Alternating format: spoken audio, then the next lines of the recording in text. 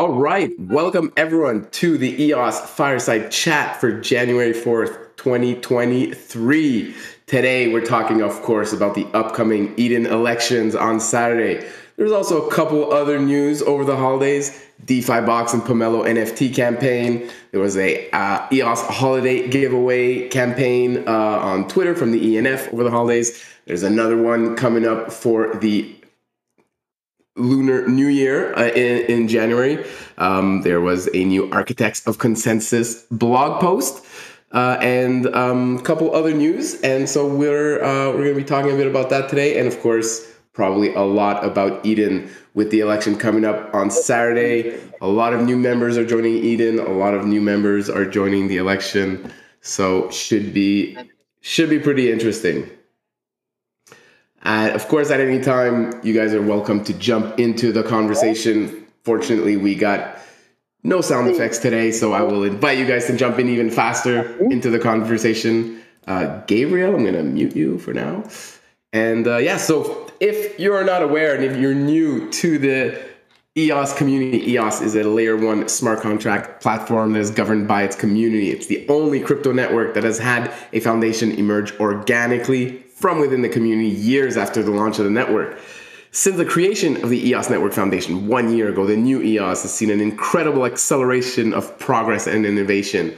The EOS Network Foundation has built an excellent team that's been able to quickly establish essential frameworks that empower the EOS community to do its best work through foundational initiatives like the Recognition Grants, the Blue Paper Research Series, Pomelo Crowdfunding Platform, Direct Investment Framework, investments in Eden, the ongoing roadshow, and more. Community's been activated and energized to a level not seen since the launch of the network in 2018. EOS is in the midst of an epic narrative reversal, and the new EOS has the potential to become the greatest crypto story of all time. Yeah! My name's Stefan. I'm one of the co-founders of EOS Nation, currently a top-ranked block producer on EOS and other Antelope chains, and I'm happy and honored to be your host for today. So thanks for joining, everyone. Happy New Year to everyone. It's been a while since we've been on a fireside. Appreciate you guys letting us take a few weeks off. I had a good time spending actually my first Christmas in 3 years with friends and family. No one got sick. No one had to cancel because of COVID. It was pretty great. We did get sick. My family did get sick when we got back home on the 31st. But at least we got to see, all the friends and family, got to rest. I took some afternoon naps for the first time in a year. It was pretty glorious. I hope you guys had a good time as well. Hope you guys are recharged, ready to go get at it in 2023. Of course, big week this week with the January 7 elections. I'm sure we'll get into that. Of course, later on in the show, we'll start with the other topics first, and then we'll see where the conversation goes. It does say 2022 recap and more. I'm not sure if we'll do a recap or not. I think people would prefer to talk about the Eden election, but we'll see where the show goes. This show is for the EOS community. We encourage you guys to jump in, ask your questions. If there's topics you want to discuss, if there's events of 2022 you want to bring up and discuss, of course, we welcome you guys to do that. If you're watching on YouTube, Discord, Facebook, Twitter, all the social medias, thank you for tuning in. Do make the effort to come join us on Discord and join the conversation live. Of course, you can ask on the mic or on the live chat here in Discord. All right, so before we get into the good stuff, a couple housekeeping items. Apologies for the November raffle ticket holders. I totally forgot to do that raffle over the holidays. So I'm going to make it up to you guys. I'm going to be personally adding some extra prizes for those November raffle token holders. The December raffle is also going down today. So you can still buy your raffle tickets if you've got 4 POP tokens. I'm going to share the link in the chat here in just a bit. But those tickets can be still bought for another hour. All right, yeah, so let's get into it. Or before we get into it, if anyone wants to say hi to the community, share a bit of maybe what they did over the holidays, or if they want to wish some well wishes to the community, Yeah, I'm gonna give a few seconds for some people to say hi with no background music. Hey everyone, I'm DJ Strikanova. I'm actually active a bit in Telegram. I'm Alex Dev. I'm with the Effect DAO, with the Effect Network. Anyway, I was hoping to wish you all, I hope you all had a good New Year's, like holidays, and just wanted to say that the open discussion, I'm free to talk about the Effect Network and stuff like that if anyone's interested. Hey, shout out to the Effect Network. It's been a little bit since I heard from you guys. Glad you guys are joining us. Definitely interested in hearing updates from what you guys have been into. So yeah, we'll leave the floor open for maybe a few other people who want to say hi. But then yeah, if you want to kick off the fireside with some Effect Network updates, I'd love to hear them.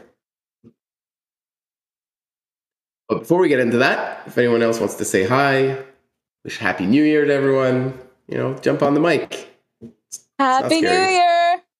There we go. Winfred coming in clutch. Red, what's up?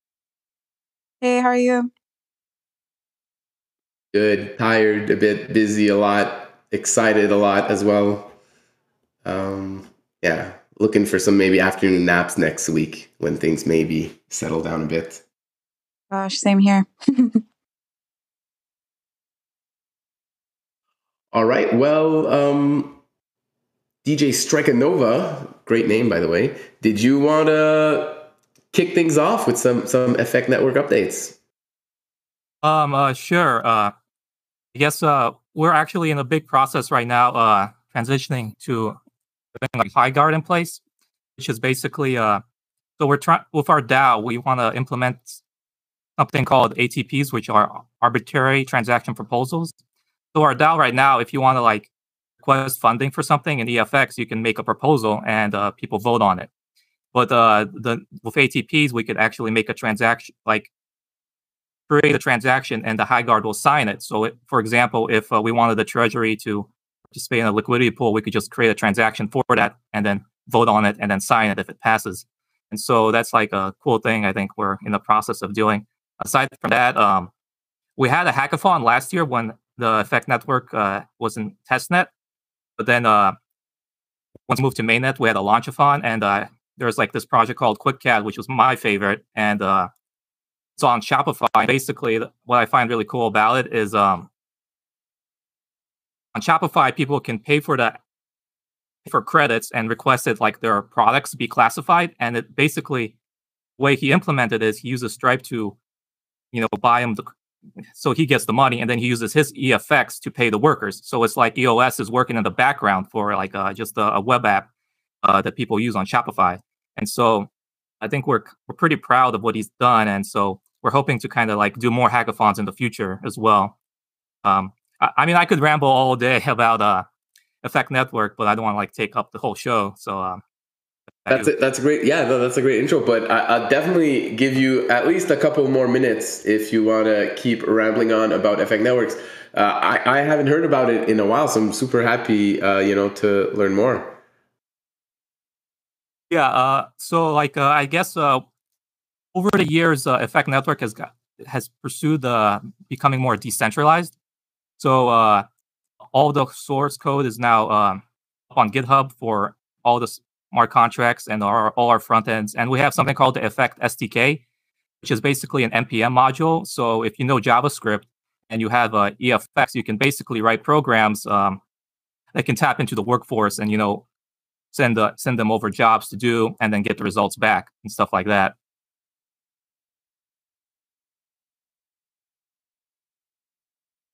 Very cool. Very cool.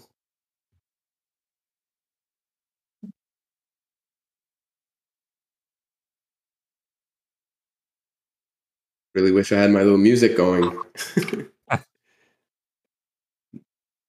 But okay, great. Well, yeah, thanks for showing up to the fireside. Definitely show up again in the future when you've got more updates, from Effect Network to share with us. And that goes for any other project that is, using the EOS blockchain in any way. if you wanna organize ahead of time, you can reach out to me on social media. I can kind of book you in the slot. You can also just show up anytime. We go as long as people have things to share. So you can definitely, any project can just show up here and share their updates with us. Usually we have, a few set topics that we go through, and then there's the open mic section where any project can share updates, any community member can ask questions or just shoot the shit, whatever it is. And so cool. Welcome back, Effect AI. All right, what else do we have on our agenda here? We have some DeFi Box and Pomelo NFT news. So that was released over the holidays. DeFi Box announcing that they're giving mining rewards for people who deposit their Pomelo NFTs. So people have been collecting our Pomelo NFTs over the last couple seasons. Oftentimes there's some extra ones left over in your collection. It was kind of designed that way. These extras now can be converted into fungible tokens, which can then be deposited into liquidity pools along with EOS, and then earn mining rewards just like you would in any other DeFi Box liquidity pool. So we've got some rockets, some diamonds, some astronaut tokens, and a few others that you can deposit. And right now there's actually some bonuses, some extra mining rewards that DeFi Box is offering the Pomelo NFT holders. So if you have not been putting your NFTs to work, definitely encourage you to do so. And definitely big shout out and big thanks to the DeFi Box team for setting up this promotion for our Pomelo NFT holders.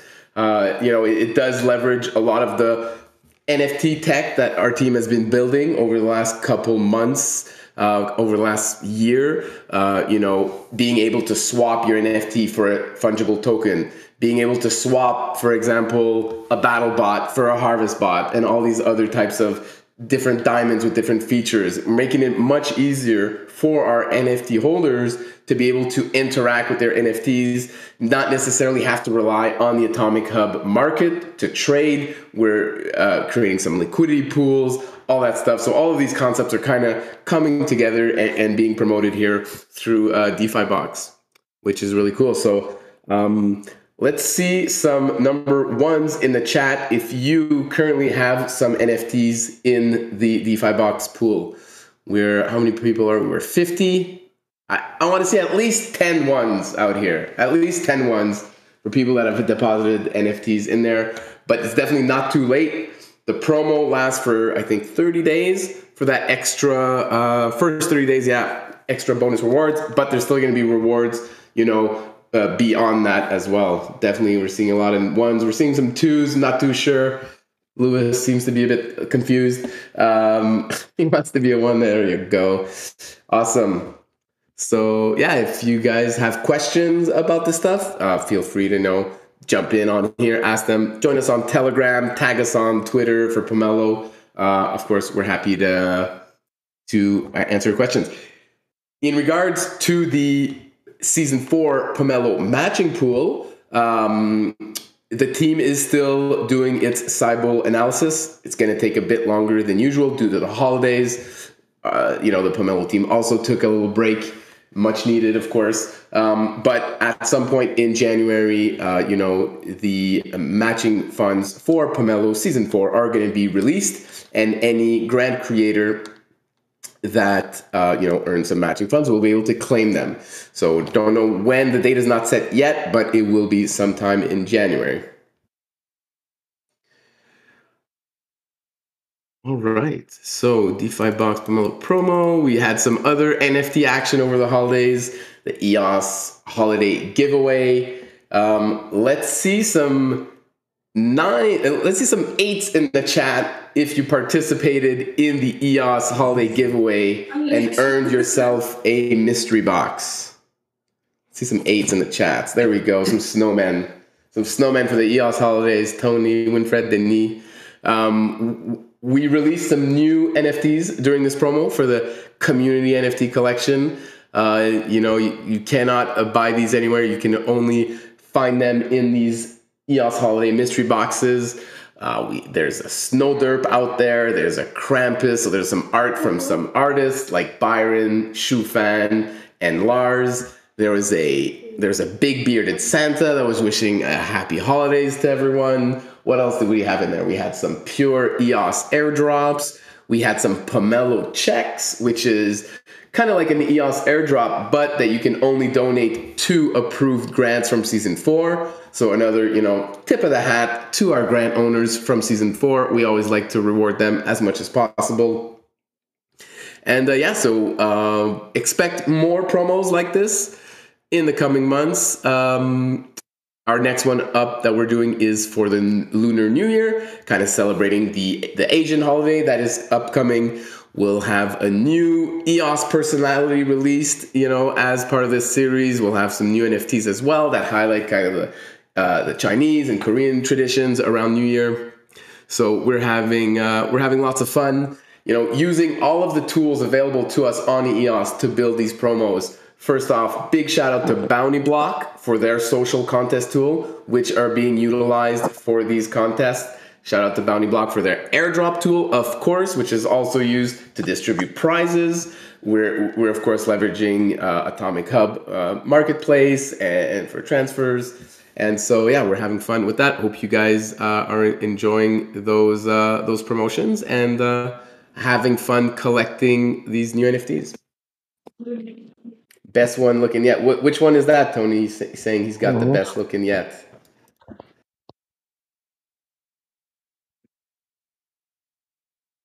Drew Block got a Snow Derp, maybe. My favorite is the Krampus by Lars. I didn't even know Krampus was a thing, actually, before we built this promo. And then Martin was saying, there's the friendly Santa and there's the evil Santa. I was like, what do you mean there's an evil Santa? There you go, Krampus in the chat, Recept sharing it. Apparently in Europe, if you're a bad kid, not only does nice Santa not visit you, but bad Santa comes and kidnaps you. Kind of intense. Thankfully in Canada, we're a bit more mellow with our Santa traditions. Anyways, so I hope you guys are enjoying that. Look forward to more of that type of stuff in the new year. On top of that, so a big reason we've been working with .gems on this is really dog fooding the technology that already exists on EOS. So really showcasing how these tools can be leveraged to engage communities in contests. Ideally, we'll see other entities leveraging the same tools. They're already available to everyone already. It's just they're not being used because maybe people don't know about them. So hopefully pay attention. Like Steph said, we'll be doing a big contest for the Lunar New Year again. And the Bounty Block tool and the NFT drop tool are absolutely awesome. But we're going to continue dog fooding all of this stuff, get better integrations into Discord, get future NFTs, future blends. So instead of just blending like pop tokens to create a raffle ticket, maybe you can blend other things to do something else. Other plans to do physical items that you could redeem an NFT for to get like an EOS hoodie, for example. Like these are all cool engagement tools that we're going to be leveraging throughout 2023. So if you have a project or you manage a community, definitely be paying attention. And if you need pointed in the right direction, you could always reach out to Steph. Yeah, for sure. So the Bounty Block tools are not like open to anyone who just signs up an account. They do need to approve you to use the tools. But if you're a member of the community, you've got a legit project, they're going to approve you. It's just these tools are so powerful, they can be used to like spam accounts and just drop terrible NFTs nobody wants, stuff like that. So they do have to restrict a tiny bit where, you can go out, you can create an account, and then you request access to the tools. If for some reason you're requesting access, you're not getting it, reach out to me, and I can ping the Bounty Block tool for you guys. But yeah, the contest tool is super powerful. You can do all sorts of things. For example, for this contest, you have to sign in with your Twitter account, sign in with your Discord account. So you need those 2 unique accounts. And then we had a trivia question, we had a retweet, all these kinds of things you can program into your social contest. And there's a lot more options than just those. Those are the ones that we decided to utilize for that contest. For the Lunar New Year contest, Twitter and Discord is not necessarily easily accessible for the Chinese community, for the Korean community. So we're using the Typeform option via those bounding block tools, which is we'll be asking survey questions. So in order to participate in these upcoming contests, you're going to be filling out a survey. As always, we're going to be, promoting these contests equally in Chinese, Korean, and English. So whichever language you are, you can kind of fill out and participate in these contests through those contests. You don't need to try to participate in all 3 contests to get 3 times the prizes. That's not how it works. It's going to show up on my data, and I'm not going to send you 3 prizes. So you just need to participate in one of these contests. There's probably going to be 2 of them leading up to the Lunar New Year. So check that out. There we go. We got some people sharing some of these new NFTs. Tony sharing the Shufan Greetings NFT. We've got the Big Beard Samurai. We've got a 25 EOS Pomelo check. And actually, there was a lot of EOS up for grabs in this promotion. So there was, I think it was 1,500 EOS that was given away via these Pomelo checks. So that's a giveaway, but you may not be able to keep them if you don't have an approved grant on Pomelo. Hint, hint, maybe make some for next season. And there was these airdrop NFTs as well that Max Cho shared, which can just be redeemed by sending, either your airdrop NFT to the redeem.gems address, or doing the same thing with your Pomelo check and adding the grant name in the memo field. So Atomic Hub is actually discontinuing the ability to back NFTs with EOS, which is what we wanted to do in the first place for this contest, for the airdrop NFT. They have to do that for regulatory reasons. They want to be on the safe side, blah, blah, blah. So we can't do backed NFTs anymore. So that's why we came up with our redeem.gems smart contract, where we're going to be able to still do NFTs that give you an airdrop. There's just an extra step. You need just send it to that address first. All right. Krampus, it's an amazing pick. Absolutely. Definitely epic art there that was done by Lars for the contest. So shout out to Lars, shout out to Byron for the snow derp, and shout out to Shufan for the nice greetings NFT.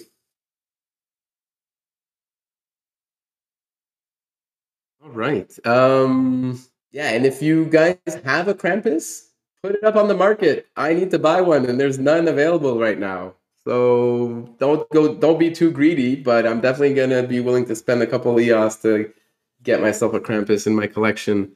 There's actually, what's that? How many of them were minted?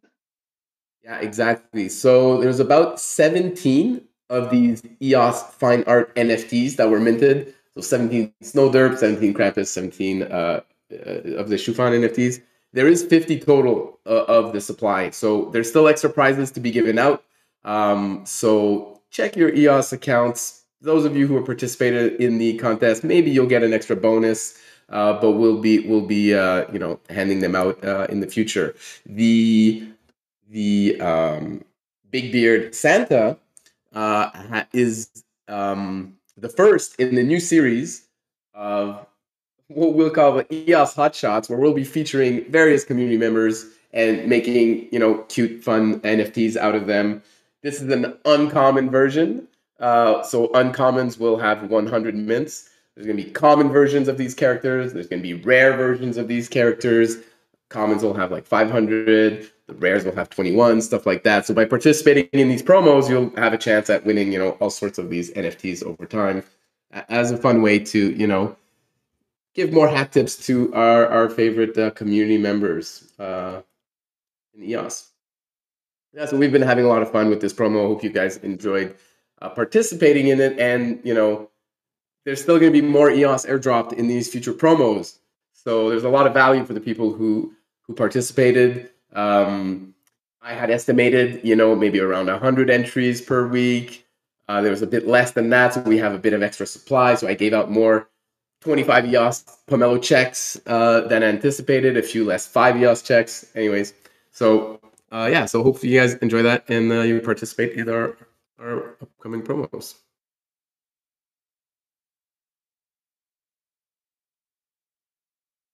Oh, nice. Jason EOS sharing a Byron rendition of his cat. That's great. Byron did a zombie version of myself actually at one point a few years ago. Had that as my profile for a while. All right. Next topic before we get to the big topic. Quick shout out to the Architects of Consensus series. I don't know, Brendan, are you online? Maybe Brendan can talk about this. He's not here. I'm here. I don't know if I'm. Vlad is here. Oh, Brendan's here. Vlad is here. Go for it, guys. Oh no, Vlad's not here. This is a different Vlad. Am I audible? Lovejoy, you are audible. Yes. Welcome to the fireside. Thanks. Yeah, this is the continuation of the series. Kind of long overdue third installment with Vlad. Always a pleasure to interview the awesome engineers, the ENF, and looking forward to continuing it. My goal is to make all the engineers and EOS more famous than the Apollo astronauts by the time I'm done. So you guys got to help me by spreading the word far and wide about the amazingly talented people that we have working on the network. We'll make NFTs out of some of them. Heck yeah. And, Vlad is pretty humble, but I learned some things. If y'all haven't read this interview, it's definitely worth a read. And like, for instance, he helped with the project that first sequenced the human genome. I mean, how many blockchains have engineers that helped sequence the human genome? Wild. So, yeah, that's cool. What else? I haven't had a chance to read the article yet. Are there any other little tidbits or highlights or clickbait material you can share about this article?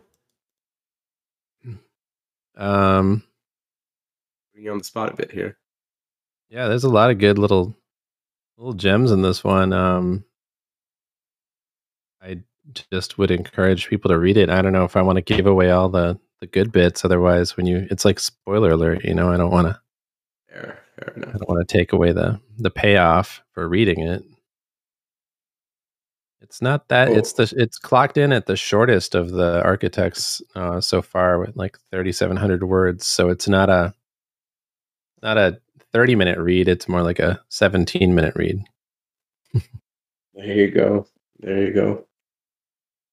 I'll add that to my list of things to do after the Eden election stops eating up all my time. Good plan. All right, and there it is. That's the transition into the Eden election topic. I just sent you a message. I think Rhett is on from Zysan. Wanted to give an update. Okay, great. I can't see the members list though. I'm like messaging people in the background. I'm on my phone. Is Rhett on here? Yeah. Yeah, Rhett is on. He said hi. He said hi at the start of the show. We'll give him a minute here to come back and jump on the mic.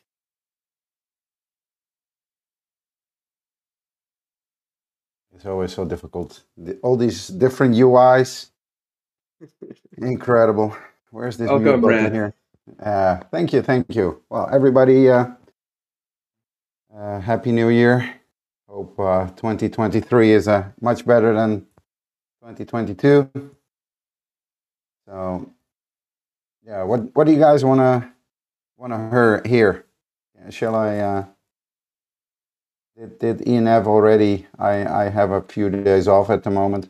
Did ENF release the documents that we shared with them, or is that Zach? Is that in the works? Is that coming or? No, they were not released. I don't know where Zach is.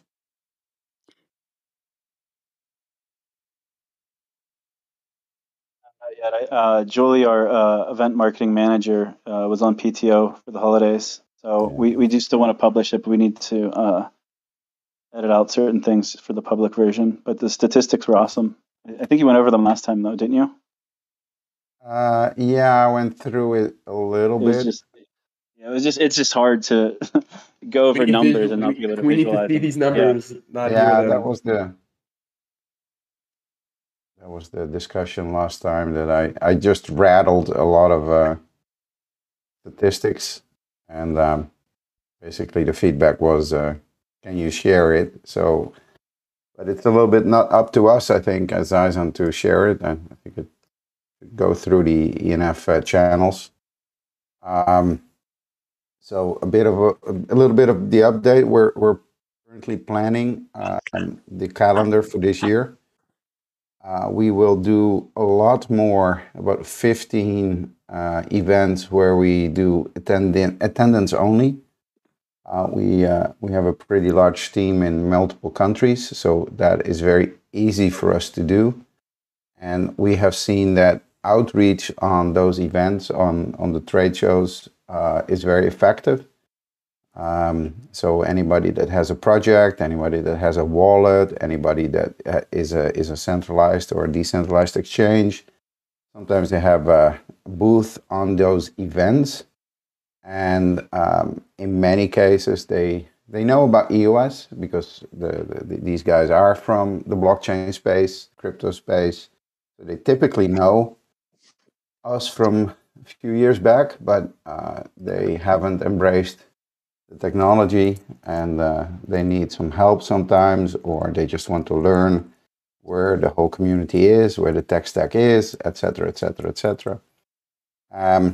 For all the events that we are participating or have been participating in the last year, if it was a little bit slow on the show, we did outbound work. So the employees that were on the booth, they walked around the show, reached out to everybody to talk about what's going on in our community, what's going on with Antelope, what's going on with EOS.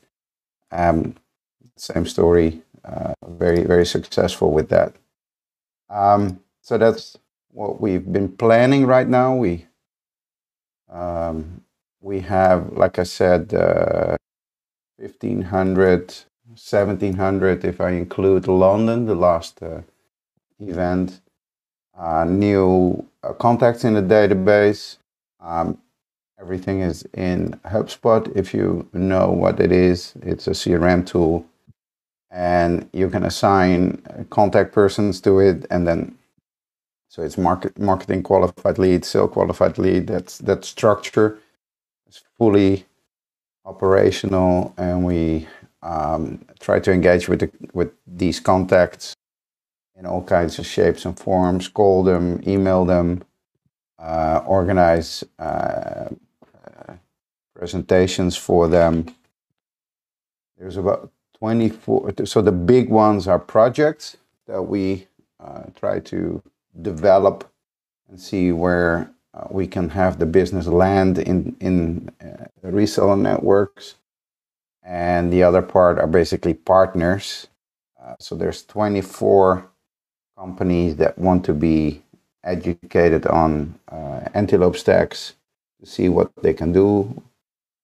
Of course, these sort of companies, let's say you had the big consulting firms, if you have a Deloitte or Ernst & Young wanting to know more about EOS, they also want to do that because they want to launch private chains or have applications be multi-chain, or maybe they have a project that's failed on another chain and they want to migrate it. So there's all kinds of conversations going on right now.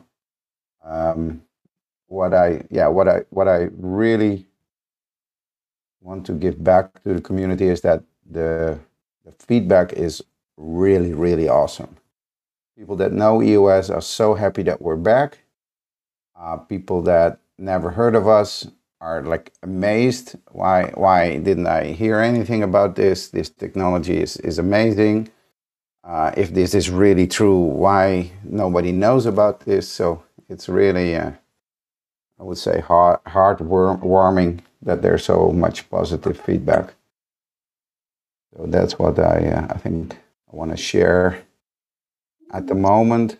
And I think in the next years, I've programmed the Fire Chat every week in my agenda, so I'll show up if I can, and talk about and share some more details as they progress this year. So back to you. All right, thank you, Rhett, for this great update, and love to hear that you've penciled in this time slot for the rest of the year. Encourage everyone else here to do the same. Yeah, and this is Patty. I don't know if you guys can hear me, if my audio is on. Yeah, you're good. Hey, Patty. Oh, thanks. So just a shout out to the Sizen team. I think I mentioned this when they kicked off the planning, coming into August, rolling up our sleeves and getting into the events and execution of that, setting up the database. So 1,200 plus people that have raised their hands actively is a great start coming into this year. So as he mentioned, there is a lot ahead of us in terms of not just for events, but how do we scale and reach more people outside of the events, and then also just working with the projects in the community. So when we look forward to our event activation, one of the big learnings we had is really engaging some of those local community members to come out and be part of the program, and doing that in a more proactive way. So be on the lookout for that. We will publish the report, I would say, in the next week or so. There's not much that will change from that. But then the size and end of year summary, so you'll have some good data there. But then also we'll publish the events that are on the radar for us, and we'll have that available. Ones that we'll as we commit to them, we'll let you know. So look forward to meeting some of you there. That's it. Just to add to Rhett's update. In case anyone didn't know, Patty is the Chief Marketing Officer for the NF. I should have mentioned that before her speech, but figure we'll do it after. But thanks for Thank you. yeah, thanks for joining us, Patty. Hope you join us on other firesides as well.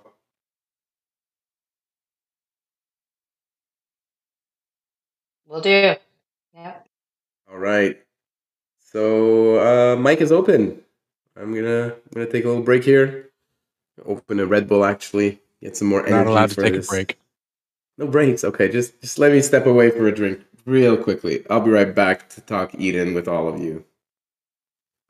Gabriel, Jason, EOS, Chase, you guys are server muted because your mics were on in the background. So if you want to fix that, I can unmute you guys.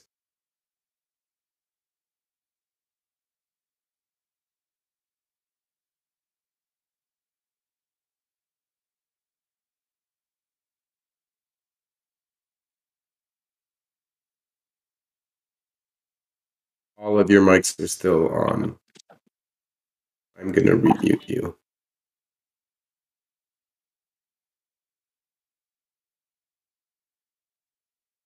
All right, so have you guys been checking out the number of people in the election so far? It's had a decent increase in the last couple of days.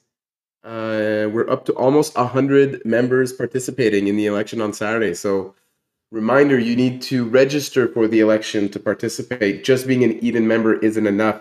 You need to actually go to the website here. I'm going to share it in the chat. Click that I want to participate blue button and indicate that you want to participate. You need to do that 24 hours before the election.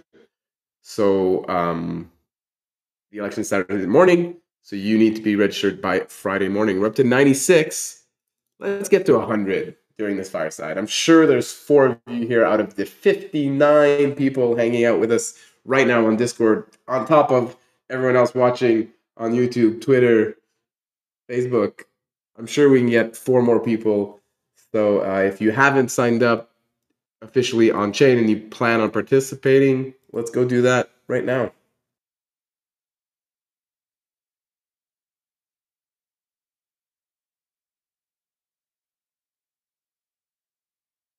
Okay, let's see some number ones in the chat if you plan on participating in the election.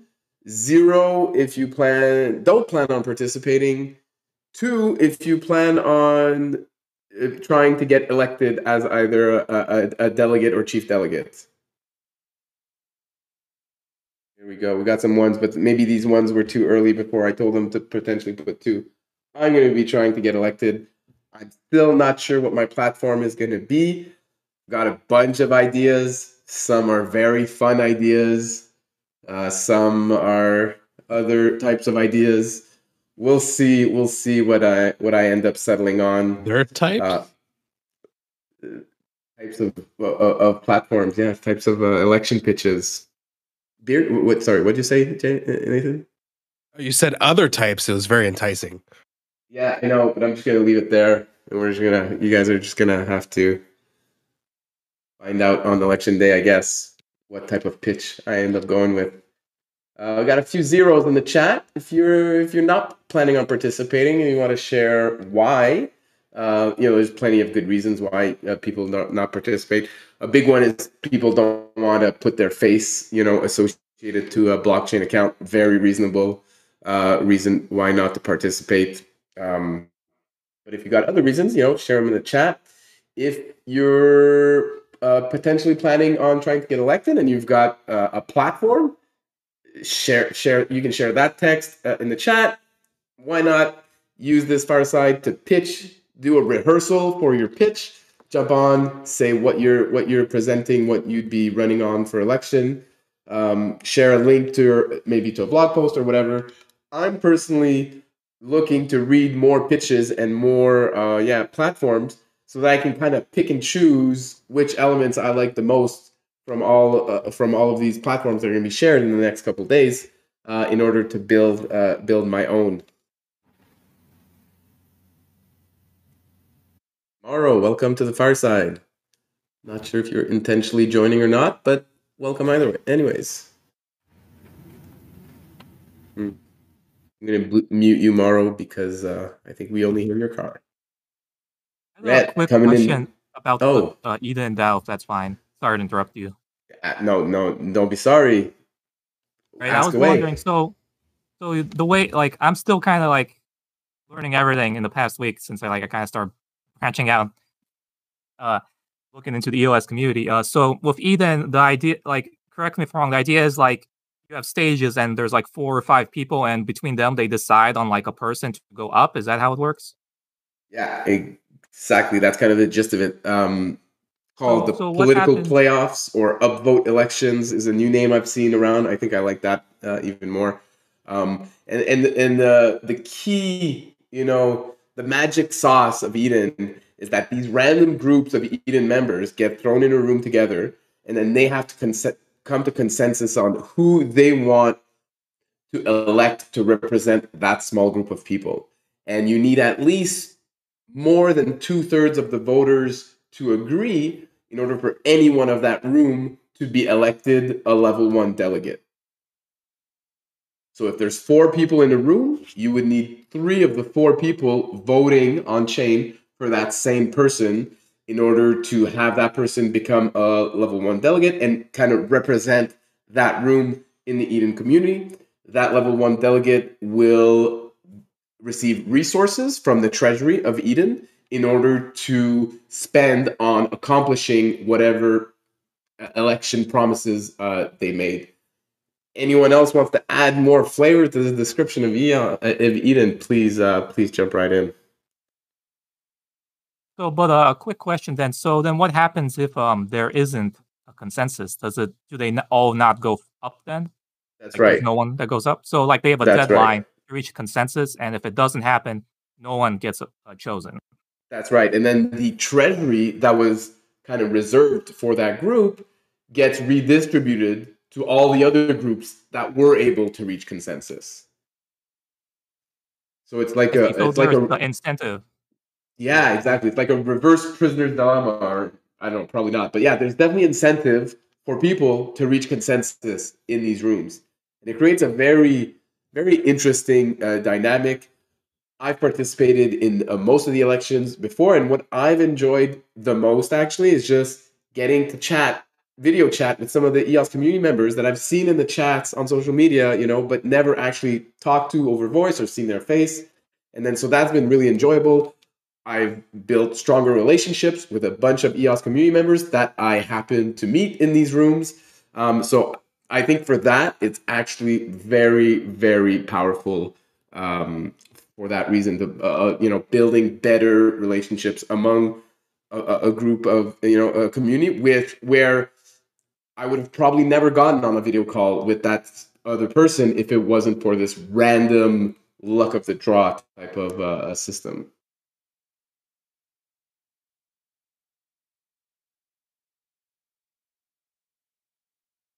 That answers my question. Jason EOS is wondering why people are writing numbers in the chat. So I'm asking people if you don't plan on participating in the Eden election, you can write a 0. If you plan on participating and just voting, you can write a 1. And then if you plan on participating and trying to get elected, put a 2 in the chat so we kind of get an idea. And we got people putting some 3s out there. Not too sure what these people are trying to accomplish, but looking forward to seeing it in action on January 7th on Saturday.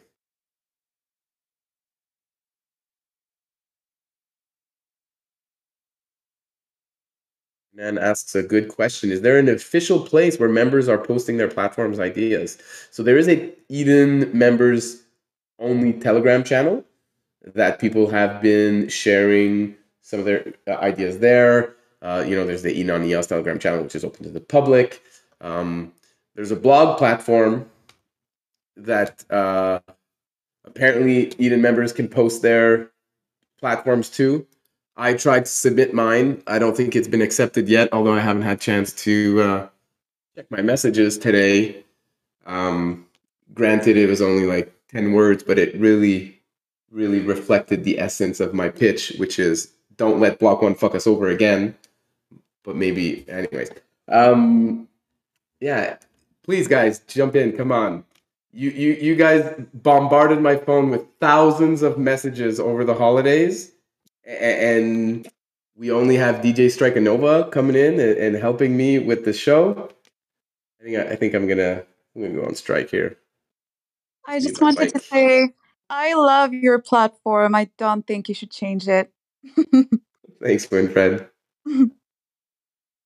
Yes, more Eden questions. So then the bubble up process creates these chief delegates, and then they get I think it goes on 15% of the treasury, and they can do whatever they need to do for their platform.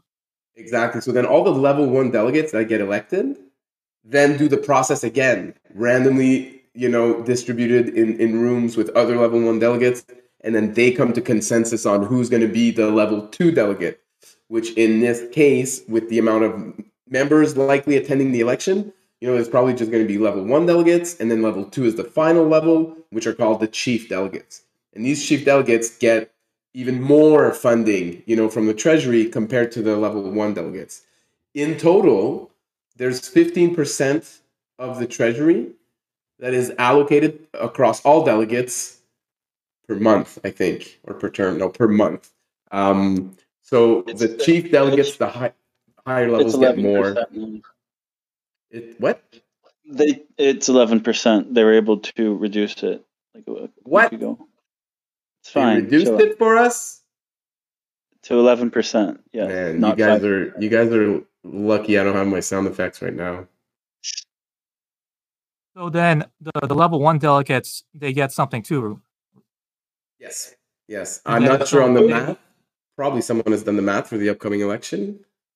So both levels get the same amount of funding. I don't know what it is. I don't have it in front of me off the top of my head. But let's say the level 1 delegates are splitting 8,000 EOS amongst 4 people. And I'm just making these numbers up. That means they're getting 2,000 EOS each. But then level 1 also gets 8,000 EOS, but it might be split up across, let's say, 20 people.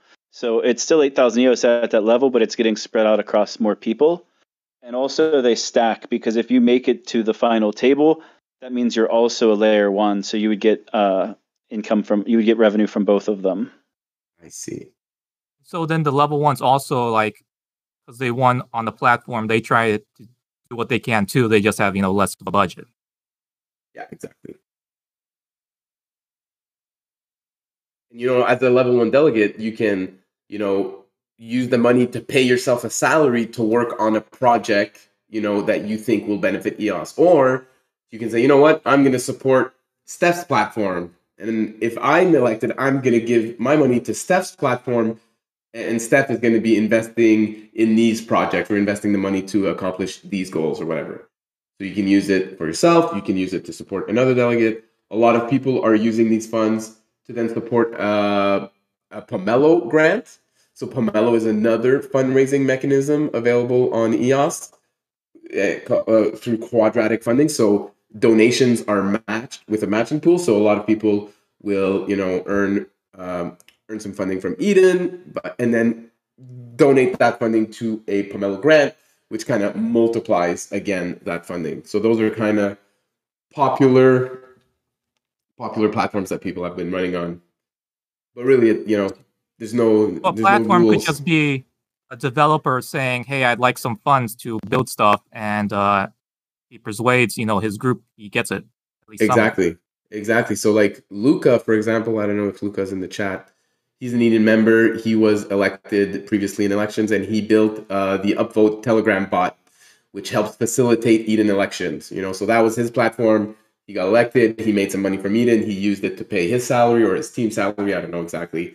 He also pitched that same product on Pomelo, was able to raise some funds there, and through these two platforms has been able to build out a bot that may be used for this election. I'm not too sure.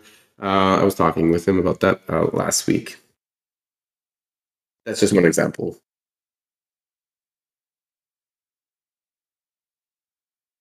All right, lots of chatter in the chat. I did have other questions about Pomelo as well. I don't know if I want to change the discussion. Let's get into it. Right. So see, unfortunately, the season ended right before I really started getting interested in it, so I can't vote on anything or rather to contribute the EOS to the cool dApps that I'm into. Yeah. And I also kind of, with Effect Network, we kind of have, or I've been pushing the team to apply for a grant, and I don't know if this is like the right place to pitch like the general idea I had. Sure, why not? During the Pomelo seasons, we host pitch sessions, where anyone who has a grant that's approved as a public good can come on these pitch sessions and kind of pitch a grant. But if you want to ask, I would love to hear what you're building. Yes, there you go. Right. So I guess it's a question like a public good, because I'm thinking open source software is a public good, right? So with Effect Network, we had a hackathon like the beginning of the year, and we basically as a DAO voted for our favorite projects. And like the idea I had is, what if like we could have like more hackathons with that'd be like a grant that people can contribute to. Then with that, other members of the EOS community like you or I guess any other like high Eden chief delegates could be interested as being judges and stuff like that. And the idea would be using our Effect SDK, which is like that NPM module I mentioned earlier, to build dApps that use the workforce. That's like the general idea.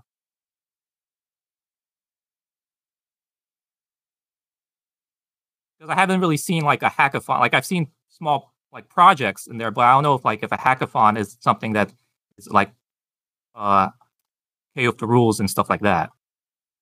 Maybe Daniel. Yes, there we go. Daniel, please unmute his mic. Here we go. I can chime in a little here. Yeah, thank you. So the devil is always in the details. It's hard to rule one way is this a public good or not. With a high level distribution, it always comes down to read the proposal and see what all the details are. The key though is that it is a public good. So you're right in identifying, for example, open source software as a public good. So if, for example, your proposal was, I'm building an open source hackathon software that enables anybody to easily create a hackathon using this software, that's something that would probably qualify as a public good and be able to be approved for Pomelo. If, however, maybe your pitch is something more like, I'm going to raise funds through Pomelo and I'm going to put that into my prize pool for my hackathon, in that case, that's not a public good because you only have there's only a limit to how big your prize pool can be. There's only a limit to how many people can participate in your hackathon. So that's rivalrous. Not everybody has equal access to be able to access that prize pool. So something like that would probably be denied to participate. So yeah, you can't use Pomelo to raise funds to create a prize pool for whatever, whether it's a DAO, whether it's a hackathon, whether it's whatever. But you can use Pomelo to build the tools to help enable anybody to build something like a DAO or a hackathon. I don't know if that Okay, helps. I see. So the problem is in the competitive nature of a hackathon. Yeah, sort of. Yeah. So the definition of a public good that we follow is that it's non-rivalrous and non-exclusive. So non-exclusive just means it's free to use. Non-rivalrous means that by one person accessing it, it doesn't limit somebody else from accessing it. So a prize pool, again, maybe it's a free to attend hackathon, so that you check the non-exclusive box. But yeah, the rivalrous part, not everybody is able to get access to that prize pool. Only the winners of that hackathon get access to the prize pool. So that would mean a prize pool is not a public good. But again, there's a lot of work that needs to go into creating hackathons. Maybe there is a piece, a building block that you can get funding for that would qualify as a public good. Interesting. Yeah, that makes sense. Yeah, glad that helped. And always, I encourage everybody who wants to participate in Pomelo, if you've got a wild idea that you're not sure whether or not it qualifies, just go ahead and create a grant for it. And the Pomelo team can help you through that process. When a grant doesn't qualify as a public good, we stick it into an action required status. You should get an email with a little guidance on what is a public good, and we're always happy to work through it with you in the Telegram channel, in the Discord channel, even in direct messages between myself and people. I'm often helping people go through multiple drafts of their grant application. So when in doubt, just go ahead and submit it, and it's much easier to judge when it's laid out in an application. We can help you tweak it. Yeah, let me share the Telegram. Let me share the Telegram channel for Pomelo. That's where a lot of this type of discussion happens, and you don't need to wait for the season to be open and started. So season 5 is coming. The dates have not been announced yet, but it is coming. But that doesn't stop you from right now going into the Pomelo channel, asking questions. Hey, here's my idea. Is this a public good? Anything I need to tweak or whatever? I just share the channel here on the Discord chat. And love for you to be getting so involved with the Fireside and Pomelo and potentially Eden. Well done, Mr. DJ Strikanova. Oh, Nathan James coming in, dropping some news. He might be putting up a grant next season. Come on now. Is that all you're going to say? We want to hear what you're building. Next season? Let's do it, Nathan. Yeah, let's do it, Nathan. Something I've actually been building for a couple of years. I just don't have time to do it anymore, so I want to fund a team to do it. Potentially. All right. Well, thanks for the teaser. Looking forward to hearing more.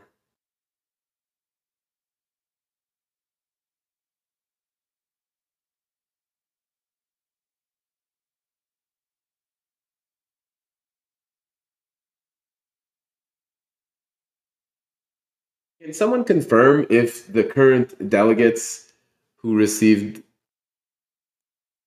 the big donation reduced the percentage, or did they propose a reduction of the percentage? Seems like people in the chat are not sure.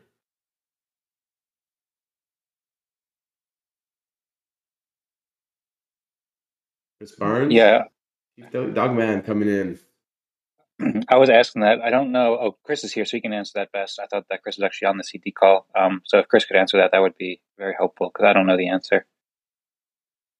But From what I heard, although Lenny heard it differently, it was just proposed.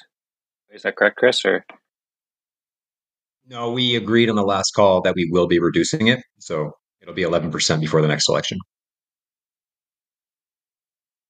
Okay, thank you for the clarification. Wait, how does that work? The current CDs can reduce it for the next CDs? Yeah, the current CDs can reduce it at any time. And it's not just for the CDs, it's for everyone. So the next CDs could increase it again.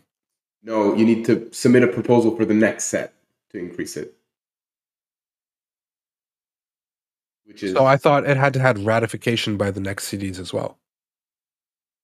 Bylaws, the way they're written, whenever they increase it to 15, if you want to increase your pay, the rule is that you can't increase your own pay because then people could just say, I want all the money.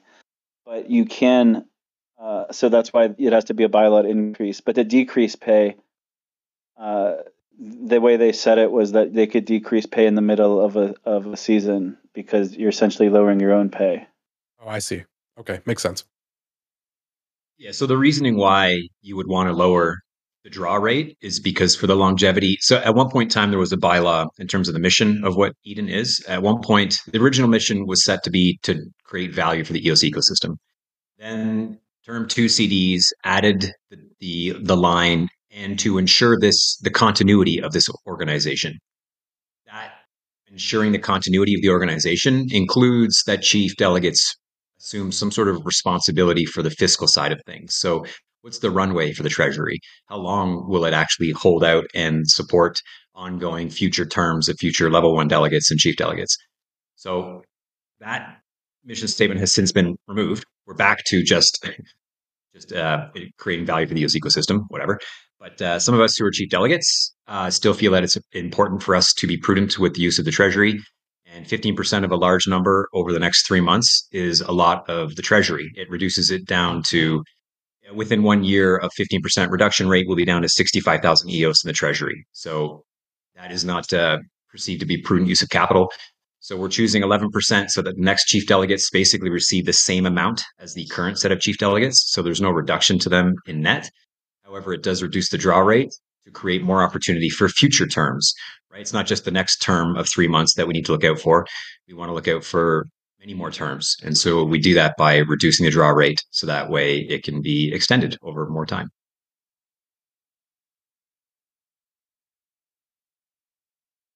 Another just quick question. So can you explain like more how the bylaws work for Eden?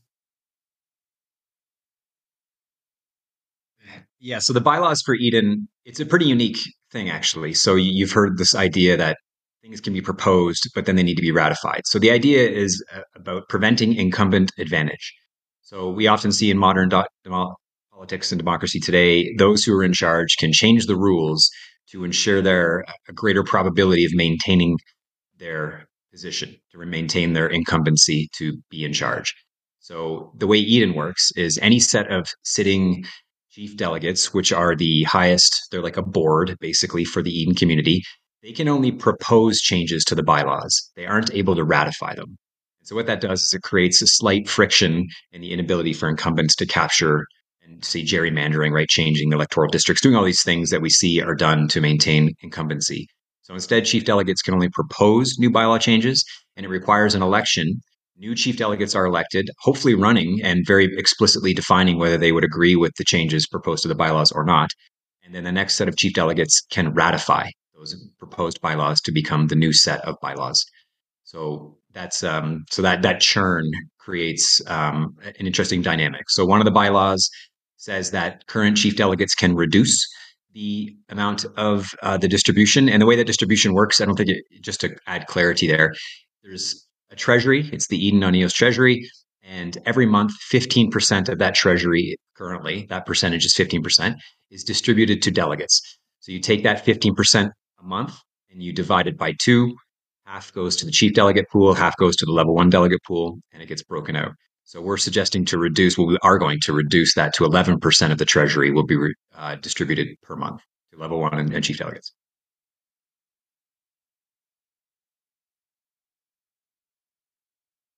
Thanks for the explanation.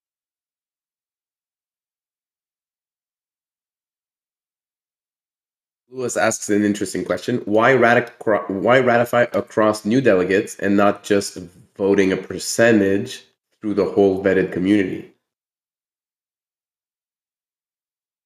The whole Eden thing is a new way to do democracy and select leaders and representatives. I mean, that's really the fundamental piece that I think is really getting missed, right? So the whole thing was predicated on Dan's book, More Equal Animals, and it does a very good job of breaking down all the problems with democracy. Like, this is a solution to democracy, is a way to look at it.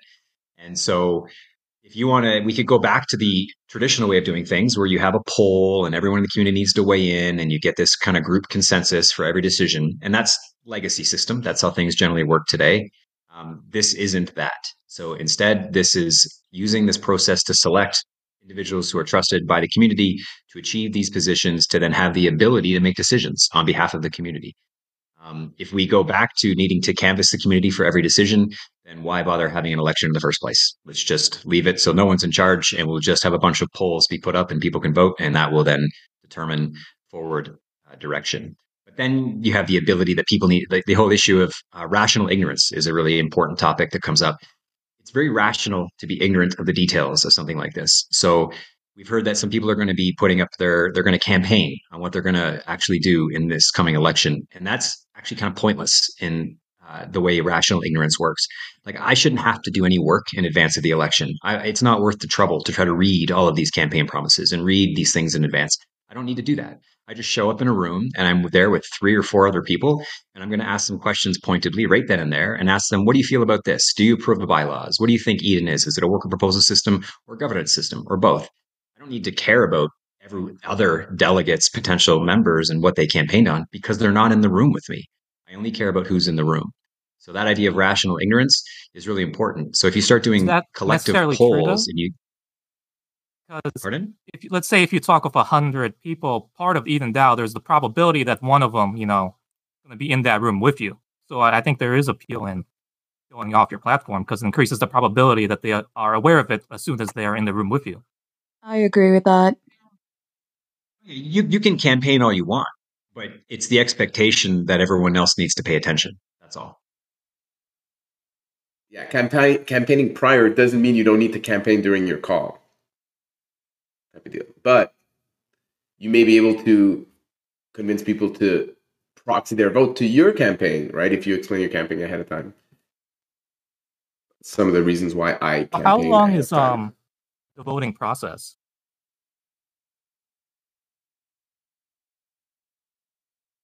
Each room is roughly right now. It's limited by the free Zoom accounts. So there's no magic number to this other than Zoom makes it so, because that's the platform we're using for the video calls. Basically 1 hour per round. So the whole thing, if you wanted to show up and just be a participant, say you just want to dip your toe in the water, it's very encouraged for folks to become a member and just show up for that first round, which is maybe an hour and 20 minutes of your time. If you're looking to move on to further rounds, well, then basically each round multiply that. So if you're there for the full show, it's about 3.5 hours of time on Saturday. If you're there just to be a first round participant, just to vote for someone else in your room, then maybe an hour and a half, hour and 20 minutes. Is there any exploration to lower that amount of time or move it from a Saturday to a day which isn't as impeding to people with families?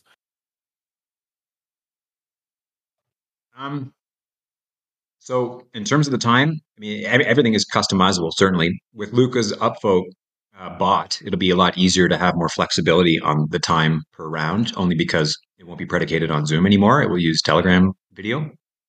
And in terms of a different day of the week, it's in the smart contract. So yeah, it can be edited. I think it's set now to be deliberately on a Saturday. It's deliberately set to accommodate North American time zone. Because that's the other thing, right? It doesn't work for a global audience because the global clock doesn't work that way.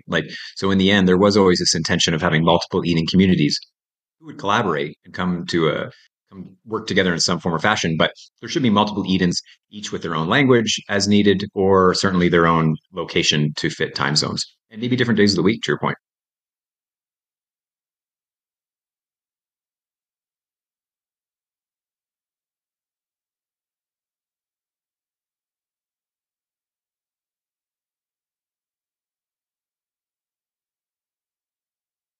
So then, for bylaws, you change do you need like a majority of the chief delegates to do it?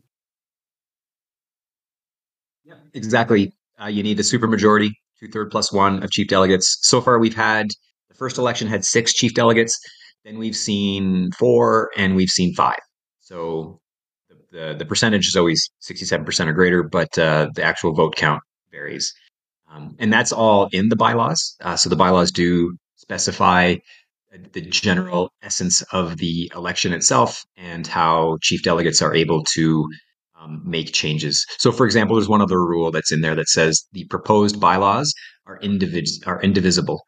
So the next set of chief delegates can't take the list of 10 changes and say, oh, we'll take that one, but not that one. And we'll take this one and not this one. They have to kind of, it's all or none as it's defined right now, which has its problems. That certainly does. It adds this idea What are you the need to be really benefits? cautious. What are the benefits of that? For me, like, I haven't thought deeply on this issue, but I would think I would prefer like a list and people vote on each item of this list. Because like for the current bylaws, if I agree with 4 out of the 5 proposed changes, but there's one change I don't agree with, I can't ratify all those changes. You know? Yep, it's a super good point. Exercise of consensus building. You can't put anything too radical in there, or else you risk all of your non-radical proposals to not go through. Right. But Yeah, why not this came throw up. a shot at a radical proposal? Yeah, I guess I see the logic there. 'Cause you There's don't want I to think throw a there's shot at a radical proposal in the off chance that some radicals get elected to CDs, then they can accept that. Yeah, well, there are I other guess that makes sense. considerations too, like a set of bylaws, for instance, could come out as a package deal, which they are intended to be, but there could be dependencies between bylaws. So if the subsequent chief delegates removed one of the proposed bylaws and left the others in, it could effectively create a situation where you have like a irrational outcome, essentially, like not what the initial creators of the bylaws intended. So it's like that's not always going to be the case that they depend on one another or that there are any dependencies, but that is one possible situation and why one reason why you can't do them piecemeal. You have to do them all or nothing. Yeah, this Lovejoy he's bang on because this came up the very first set of chief delegates.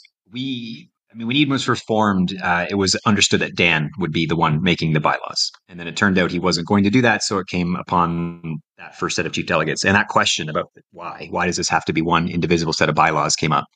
And to Lovejoy's point, I think it's better. Yes, there can be dependencies, so we need to be aware of that. But perhaps the proposers can just propose them in blocks. So instead of saying, these are all the changes, take it or leave it, it's like, here's a set of changes. They are dependent on each other. Therefore, it's one thing. Like you accept that block of changes. And then you can separate them out in blocks where you can make sure there isn't any dependencies. So I'm with you, Stefan, that it is kind of annoying that it's all or none. But anyway, that's currently in the bylaws. So that's where we are. So that could be changed. A set of chief delegates to say they're going to remove that line, put that forward as part of their proposed changes, have it ratified, and then poof, that rule no longer applies. I mean, I like it. I think it's like a kind of conservative approach, which is so unlike me. But on the other hand, it prevents things from moving too quickly. It kind of forces like a more prolonged process of consensus, I think. More optimal for the long-term conversation strategists. Yeah, maybe blocks. I like the idea of blocks. Obviously, you can't have an unlimited amount of blocks because then it's just like proposing line items. But maybe 2 blocks, maybe, or 3 blocks. I think I would approve that if I was to become CD.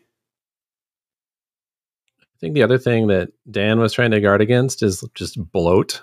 Like, so where each set of chief delegates just proposes a new, like, oh, we need this bylaw, we need that bylaw, we need this bylaw. And then pretty soon you've just got all these laws, kind of like we do in the States and other places where nobody even knows what half the laws are anymore. So by making them all kind of have to be together, I think it slows down like the multiplication of needless laws, but that's another conjecture, Yeah, it's a I good guess. point. Brandon. It's a good point for sure. Did you know you can't have intercourse in any position but missionary in Virginia? Oh shit! No, I didn't. What? Let's Should see I some turn one in the myself in? chats if you live in Virginia. What if I wasn't technically a resident of Virginia at the time? Too much information? No. Sounds like you're going to jail, Brandon. Those Virginia cops are coming to Minnesota now. You can hear the sirens.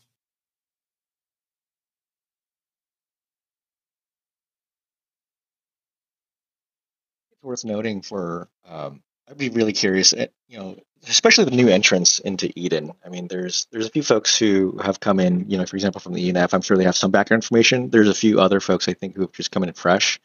I'd be really curious what their impressions are, just being exposed to the chat, and even here in this conversation, you hear, and this is to DJ Castronova, I think.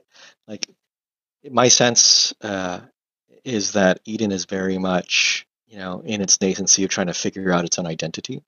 And so for anyone who is interested, has joined, and will participate in the upcoming election, that friction it does exist. And to the extent that some folks may notice it, we'll see. And I'm curious what the outcome will be in that sense. But, that tension between it being sort of one type of system, a more of a WPS alternative to Pomelo, et cetera, versus a more sort of a governing system, still needs to be reconciled. And so I'm really glad that there's a lot more people joining, and it'll kind of lend more voices and eyes and ears and lenses to this whole thing. I think we need that. But by no means I think anyone should be joining Eden and presuming it's something of a finished product. It's far from it. An experiment in many ways, and it's on blockchain. So to me, taking a super conservative approach of not changing things too quickly doesn't really jive with my experience in the last 5 years of blockchain. Kind of go hard, go fast type of approach. But that's what's great about Eden. I guess we'll see what the political playoff process allows to rise to the top. See which philosophies are more aligned with more people.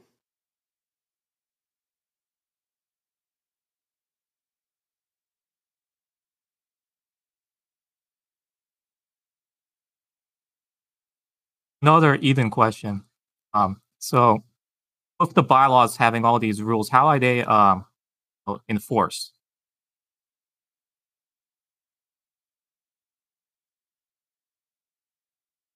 Some of them are on chain, and a lot of them are just community willing to enforce them. I don't know. So yeah, it's hard, right? If it's not on chain, then where's the teeth? I think you kind of speak to dispute resolution too, which is something that's being currently developed. When Dan left this project, he left it very much in a entirely incomplete state, and so the members, CDs, et cetera, have been working to piece it together and adding these sort of core functions in the system to make it work. And so, to your point, it's like if there's issues, if there's someone not upholding a bylaw, if there's dispute in the system, how do you resolve that? And so a lot of that is currently being developed. So I don't know if that helps as well. Yeah, it does. It's kind of interesting. I'm just going to plug. So with Effect Network, the workers, there's for example, in Mechanical Turk, it's generally biased toward the requesters, and they can decide not to pay a worker any money at all for kind of really arbitrary reasons, and the workers usually have no way to deal with that. And so it's also a similar question of dispute resolution, or how do we know who to side with if someone says someone didn't do things properly? So yeah, I think kind of cool that RDAO is also kind of evolving as well to deal with this. So just kind of a tangent to the idea of dispute resolution there. So in effect, now the workers do the work before getting paid?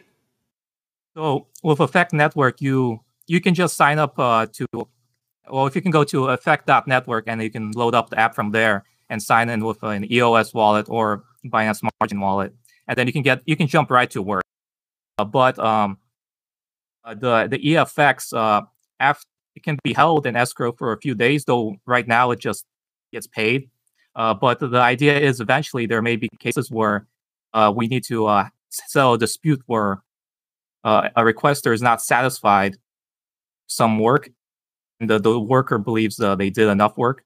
And so to affect that, the goal is we have to figure out a way how to settle these disputes, because a lot of the work is done on chain, like all the completed requests are shown on IPFS. It's pretty easy to tell right now. Like you can just look at it and say, hey, the work's right there. What are you doing?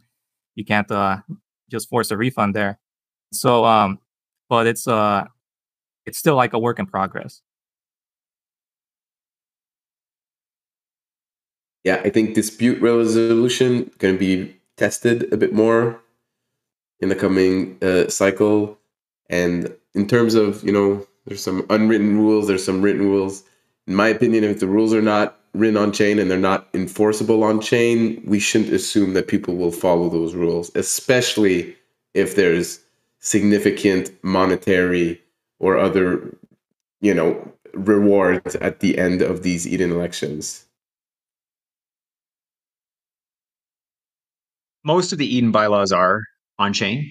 That's why they're pretty simple. Also, so this is why there isn't really much there that's open to subjective interpretation. There is the new recently added dispute resolution process, and because it's difficult to codify such a thing, especially because it's a new process and we haven't tested it, there is this kind of give and take on the ability to want to experiment with something before you hard code it, because as any of the engineers in the room will know, that takes a lot of work. And once you've gotten something coded and it's running, last thing you want to do is realize, oh, wait, there's a major hole in this process. Let's go back and fix it. So there's that where the process is clear. It's there. We haven't really tested it. There's been no reason to kick a member out yet, because that's the purpose of these dispute resolution as it stands right now, is member removal. So a lot of it's. Was there not one member that had not turned on his camera during the election, and then someone wanted to test out that process and kick out that member? Did that ever go through? Yep. It didn't go through the process because that member who didn't turn their camera on responded to the query of the potential plaintiff, and to basically, why didn't you turn your camera on? And he responded saying, I believe just basically had technical issues, and maybe he won't do it again. I don't know. So it's up to someone's got to be willing to put forward the claim. And I'm currently in the role delegated by the chief delegates to lead the process. I don't have any decision making. I just help facilitate. So anyone here, if you want to remove an Eden member and you're an Eden member currently, you just let the community know in the chat, and I'll help guide you through what you need to provide. And in the end, the way that would work is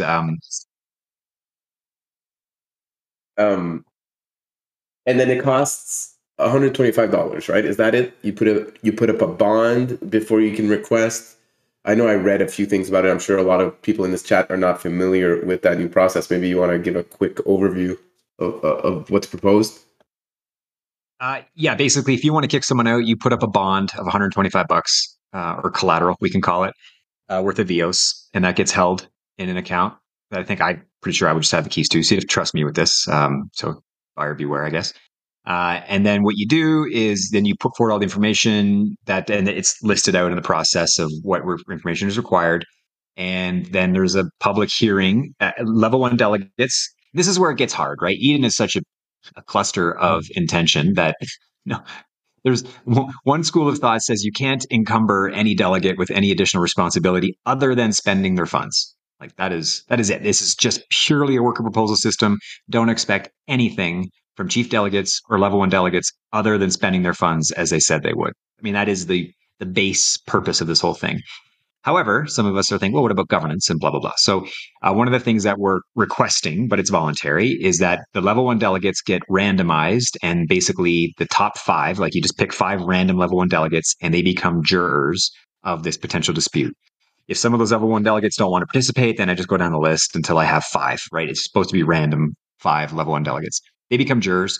They would then arbitrate on the merit. Oh, and so then it gets put forward from a plaintiff. $125 bond is put up. Okay. Then the defendant gets notified. If they're an active participant, they would look at the nature of the claim and they would either decide for themselves, yeah, you're right, I suck.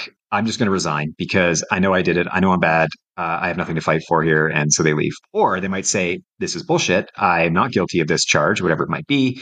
And I've got evidence and I'm going to fight this. So then they post another $125. So they basically put money where their mouth is in terms of willing to defend themselves. Now there's $250 in the collateral account. Now it goes to court, we'll call it. And the level one jurors now receive deliberation from both sides. And they are the ones who ultimately, like, there's no judge here. There's no lawyers. You're just defending yourself, essentially. You're representing yourself. And the level one jurors will come to a majority decision, so 3 out of 5, to pick one or the other. And there's no, what they don't get to do is decide how to penalize. It's like one or the other, either kicked or you're not, based on the nature of the case. And what happens is then whoever wins the case, the plaintiff or the defendant, they get back their $125 worth of EOS, and the other $125 gets split between the jurors. They each get $25. So they're paid a little bit for their time. That's in essence the procedure. It's very bare bones. It's in the bylaws. Anyone's welcome to read it. It's about a page and a bit. Yeah, that's it.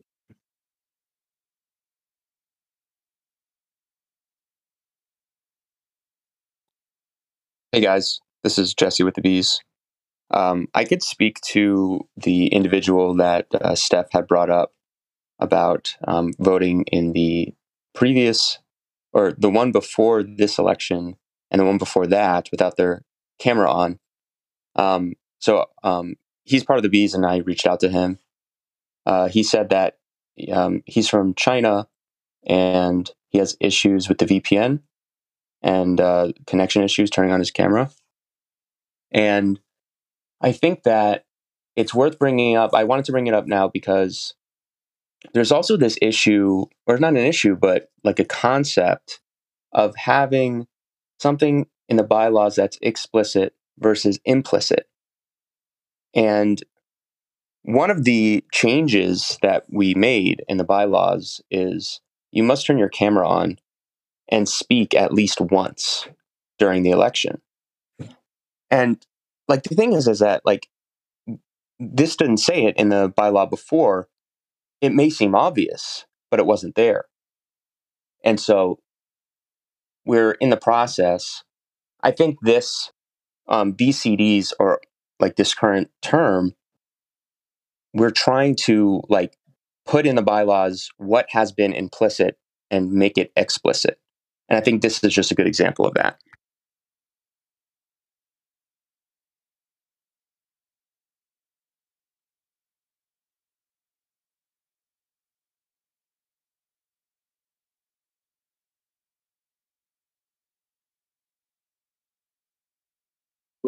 Yeah, definitely support more explicit expectations on chain in the bylaws for sure. Steph, did you lose your soundboard today? I haven't heard any sound. Yes, I did. No, Me and sad. Very sad. Me and Dave over the holidays were trying to optimize my sound, get the quality higher, reduce the background noises.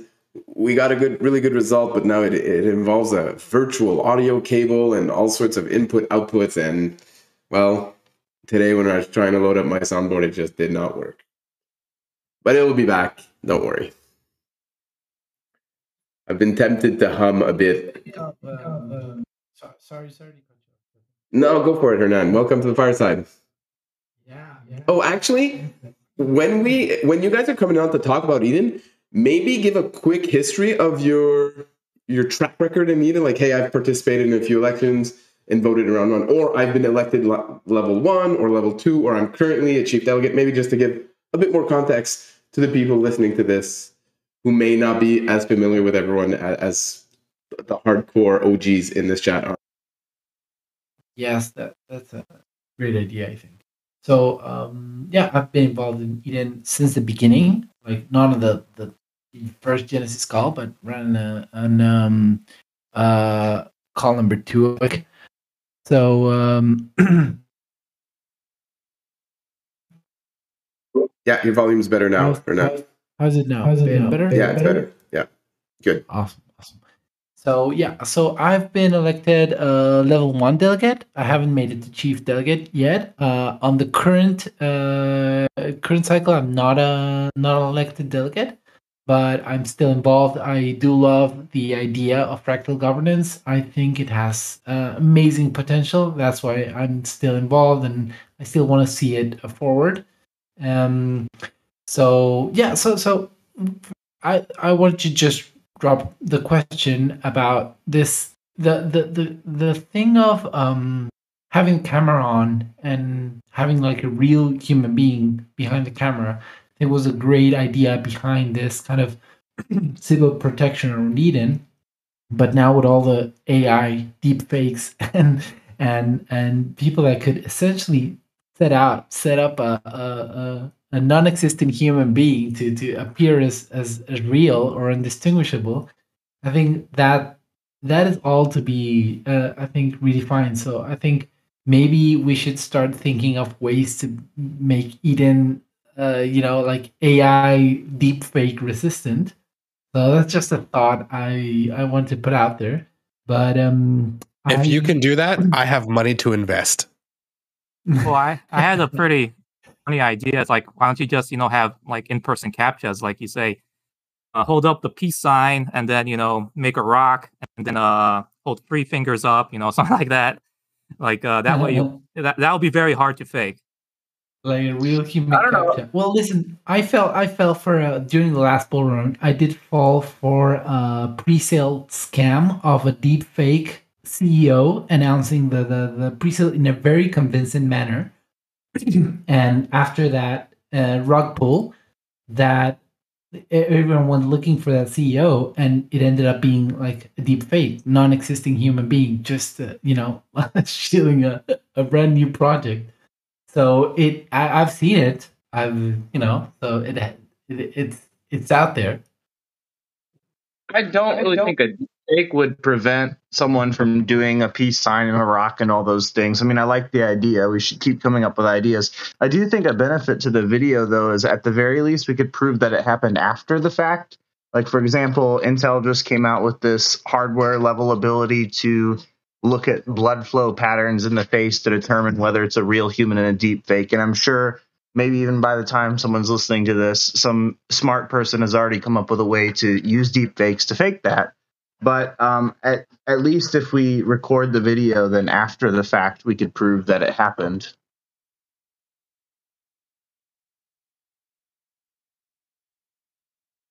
Yeah, maybe. And this is getting into the...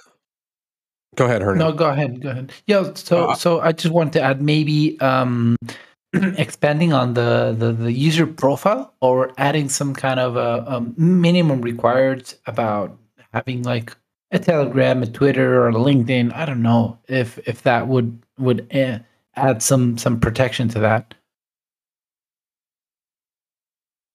But that's all Web 2, right? So.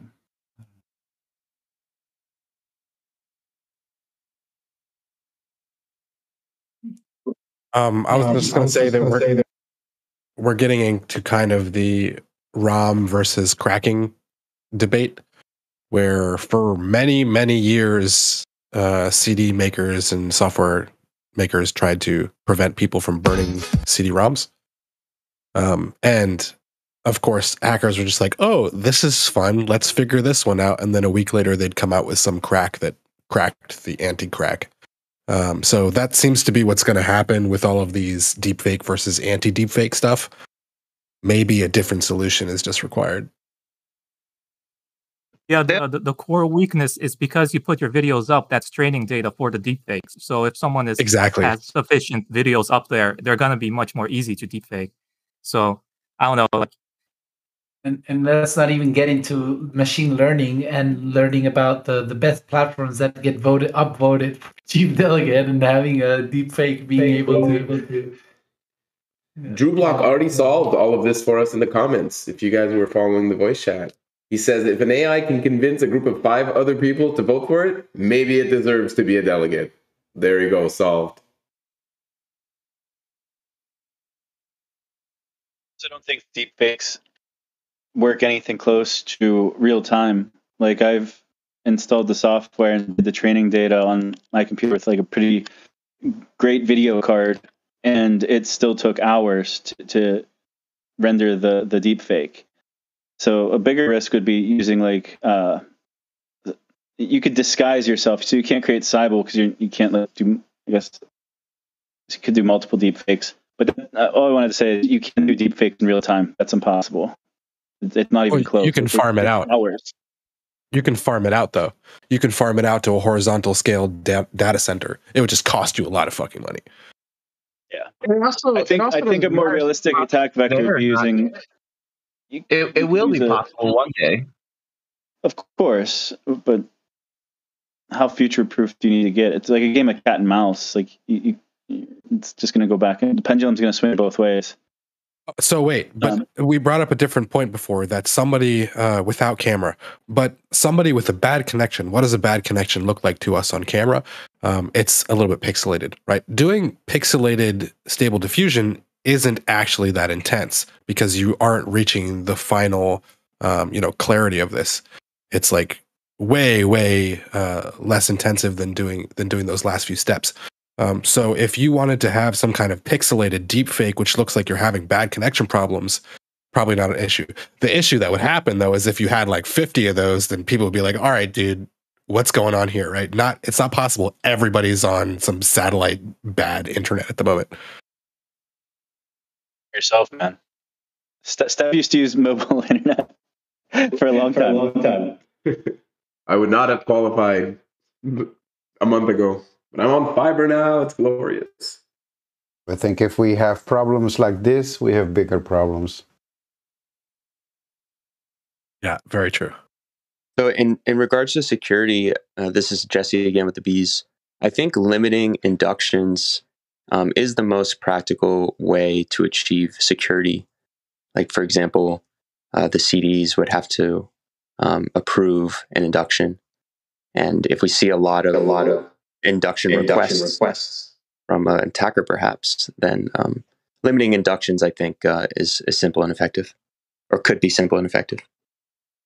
I like that idea, but I also don't like it because it just puts too much power in the hands of the CDs, and they might abuse it depending on the people being inducted and the person, that's inviting people. So the people in charge get to decide if there's new competitors to them? Yeah, not for that. It's adding more things beyond what they campaign for. So Chris mentioned earlier, one of the original ideas was to not attach too many strings to like what the responsibilities were of a CD when discussing like the dispute resolution, for example. So, and it doesn't scale.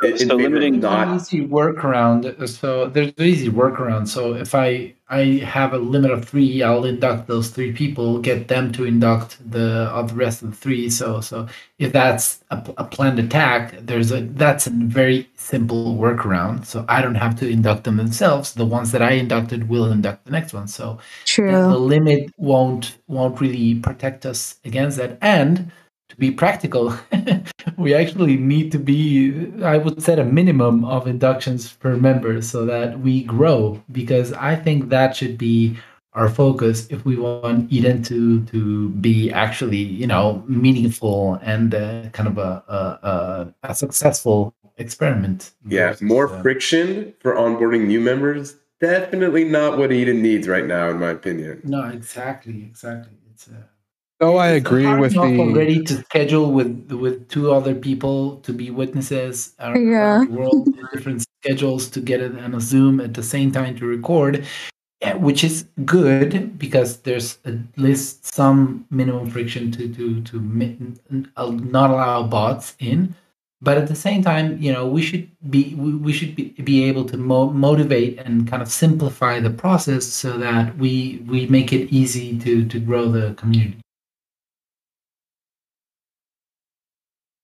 There was a concept a couple of days ago in one of the Telegram chats. I can't remember who said it, but somebody said they'd rather have a small community of 50 engaged members versus a large community of 1,000 unengaged members. To which I agree with. However, if this particular Eden, for instance, Eden on EOS wants to become something which is a counterweight to stake weight, then I think looking from the outside in, it has to be larger than the small amount of members, because it seems centralized, right? So if the purpose is to become less centralized, then it should be less centralized, and limiting the amount of people that can come in limits the amount of decentralization that it can accomplish. Of those people who do come in, right now we can see it already. There was it was like 350 people who have never voted before, and then another 100-something people who have actually participated in the Eden process, which, if you haven't voted, I guess you really haven't participated in the Eden process. So right now we do have a large amount of people who have joined but haven't voted, which means that if you induct another 1,000 people by the same statistics that we have, only 20% of those people are going to actually participate. So we do need to have an ability to bring in more people in order to find the 20% of people who are going to be participating members. Totally. Yeah, I agree with that. And yeah, I think it's I think we should separate the discussion between how do we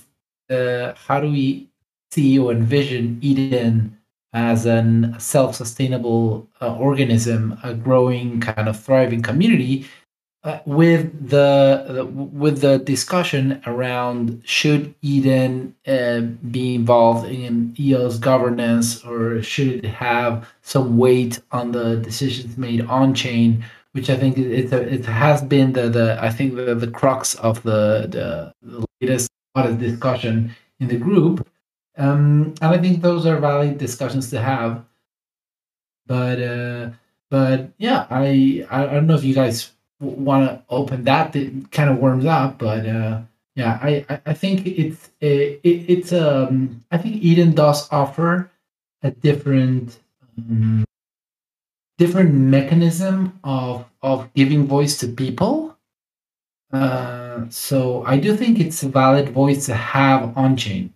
That's my view of how Eden can participate. Of course, I don't think that Eden needs to represent a majority or needs to have a majority all on the of the on-chain voting. But I do think it's a kind of an alternative view is always good if we want to have a decentralized network.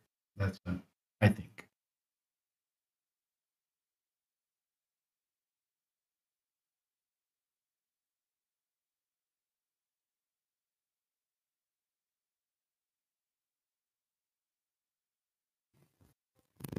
This is when the cricket sound effects should be playing. I'll just narrate the sound. You're a robot. You got the elevator music for there. Hey, Oh no, I'm Robot. Lovejoy. Robot Lovejoy has entered the chat. So can I also just respond? I do acknowledge all of the reasons why perhaps limiting inductions is not a good idea, but I just also want to point out that a lot of those ideas were in regards to a system that can help govern EOS versus a system that could authenticate users. And in some areas, like the one we're talking about, one idea could be good for one and bad for the other, and vice versa. And I've been thinking about this, and I think the more I think about it, the more I think it makes sense to potentially fork Eden for civil concerns only and have a different fork for governance concerns.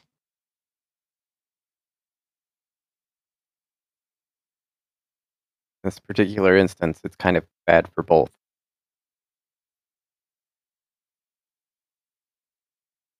I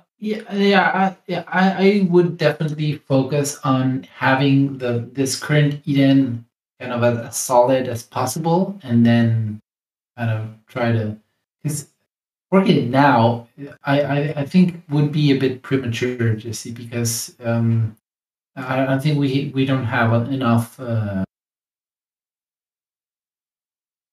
Yeah, I'm not talking about now. In the future. Okay. Yeah. Yeah. I think that's a valid proposal.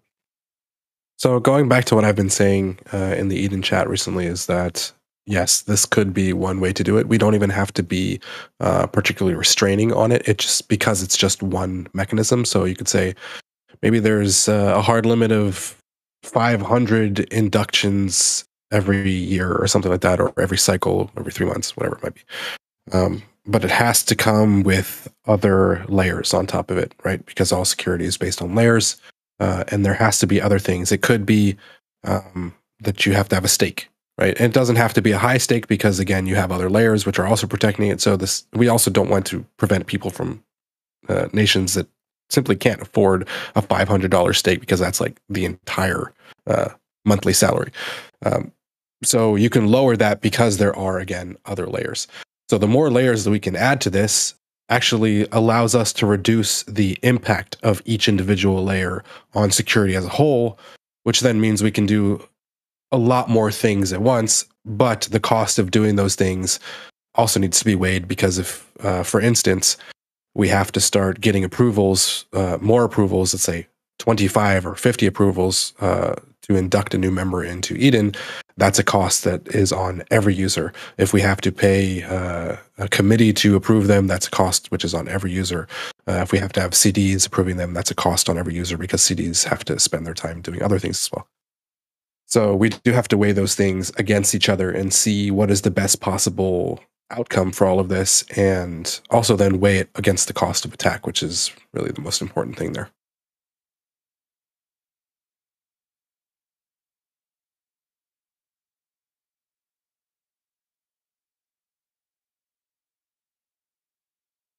I still super.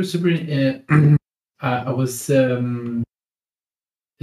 You said earlier that you did kind of run the numbers on what an attack would be right now. So that was super interesting. So how did you figure that out? How did you come up with those calculations? There's actually a long thread about this on Telegram if you'd like, but the basics of it were that you would hire a bunch of people to go on camera and participate in the election and be basically sock puppets of one attacker, whether they're complicit or not. And at the current amount, at the previous amount of participation in voting, because the voting has gone up significantly this election, but the previous one, I think it had like 43 participants, if I'm not mistaken, or something like that. So that means that you really only need about 100 more people to come in and participate in voting, because then you'd have a supermajority. And they would be able to... And that would affect the voting even with the randomization of the groups. Yeah, because the groups don't matter because they're also randomized into the groups. Yeah, this particular election is... so the cost would go up by 3. So basically, if you want to take over this voting, you'd have to bring in another... a lot more members than you would have previously. But the cost of the previous one was around $3,000 for participation across many months, and of course the time would be around 3 months. But these numbers change frequently. But even if this goes up to $1 million, $1 million is still significantly low for the amount of take that would be. This is all predicating. I don't really want to inject this into the chat, but this is all predicating into the Eden on EOS controlling the Eden proxy, which would then have it would then have the inflation given by the chain to be able to provide that back to stakers, which would then make it the de facto. So there's a lot of variables which create the ultimate storm here. And I don't really want to go into that tangent again because I think we'd really beat that horse ad nauseum. Yeah, definitely. But my kind of ending argument for that is that I think if we remove that part of the inflation being routed to the proxy, I think for sure, for sure. having Eden having a say on governance makes sense. Whoever believes, whoever kind of aligns with what Eden thinks good BPs are would stake to it, and whoever doesn't stake it. Absolutely. So that without the inflation, without the quote unquote unfair advantage that one proxy would have, then it just becomes another proxy, which anybody who believes in the Eden governance model would then stake to, and that's wonderful. But it wouldn't, I don't think it would become the de facto proxy for EOS, which then means it's just another participant, and that is okay, right? Because you're right, that inflation aspect is really the damning aspect of that, because it means that it would likely become the de facto, therefore it would control the block producers which are in, and in DPoS, if you, we vote for 30, so we can basically control the entire 21 set of producers. Yeah, no, it's basically we're risking routing control of the governance to one proxy, which is the same as, you know, centralizing the governance, which eliminates the whole purpose of why we're in EOS, right? Right. You would think so earlier, but apparently not. I was just thinking, whole human participation, that kind of reminds me of proof of work, right? Because what you said is basically, what if someone, you know, bought on like, you know, a lot of hashing, or like if you try to like fork any common crypto, you could easily be taken over by an attack because someone can just pay, you know, for miners to mine for you, and then you have control of the network, right? Right. So then I guess it's the same with the size of Eden, right? Pay, you know, 100 people to be your shills. I mean, that's not that expensive. I was gonna get more like it literally it's like proof of work. The more you have, the more secure it gets. Well, that's exactly what I was saying the last time we had this fireside, was that if those perfect conditions happened, where there was a proxy that became the de facto proxy and controlled the majority stake of the network, basically controlled it controlled the ability to select all of the block producers in the top 21 set, then the cost of attacking the network was the cost of attacking Eden, and the cost of attacking Eden is not significantly high, or it's not high enough versus the significant take that you could acquire by attacking Eden. So that's really where the problem is. But if the cost of attacking Eden goes up to $500 million, that's no longer a problem, right? And it'll probably be noticeable because, I mean, it'll be hard to keep that secret. Like with 100 people, yeah, but like it would happen over time.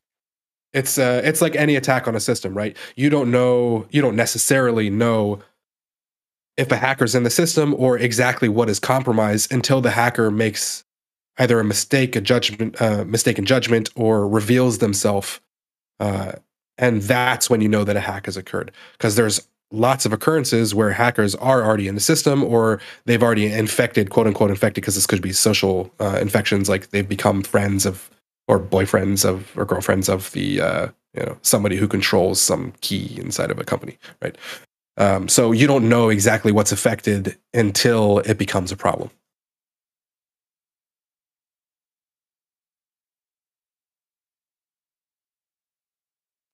Yeah, I didn't know if this was going to just stay kind of like an ESP security debate or anything. I had questions for you, Nathan, but I also don't want to belabor this. Like you said, I'm sure a lot of people don't want to hear more about this. I'm just personally really. We can take it to Telegram. I have to pee anyway, so I would love a break. Yeah, No. all right. I'll hit you up there.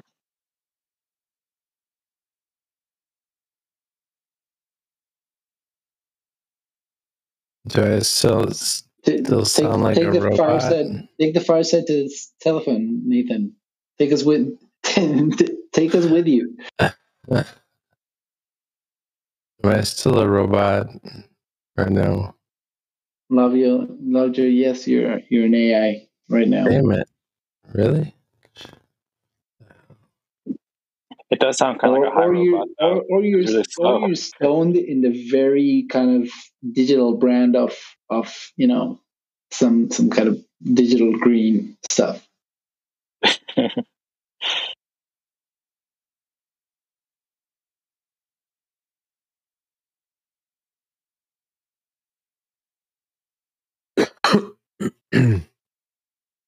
got some articles, the effect team I can post about like summaries for 2020. Is that fine? On the chat. Sure. Yeah, post those up in the voice chat. How about now? Am I still a robot? You've conquered the AI. Lovejoy. No, you're good. You're good. Sweet. All right.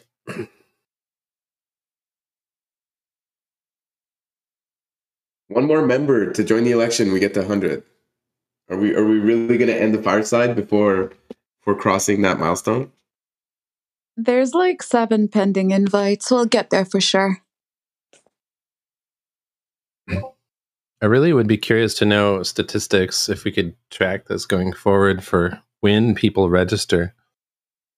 I'm sure that there's some record of that in the system contract, because it's interesting to see like how many people join or like register for the election in the last 48 hours versus 8 weeks out. Yeah. Then we could predict likely turnout. Well, it depends on the stakes of the election, right? If before the next election there's now a 5 million EOS donation to the Treasury, you can bet your ass there's going to be a lot of last minute registers. But if the budget is lower than what it is now, probably, and no significant control on the governance of EOS through a proxy, then it's probably going to be lower turnout. Not as many last minute registrations. So you're saying we should assign reputation based on people that show up no matter what the payout is?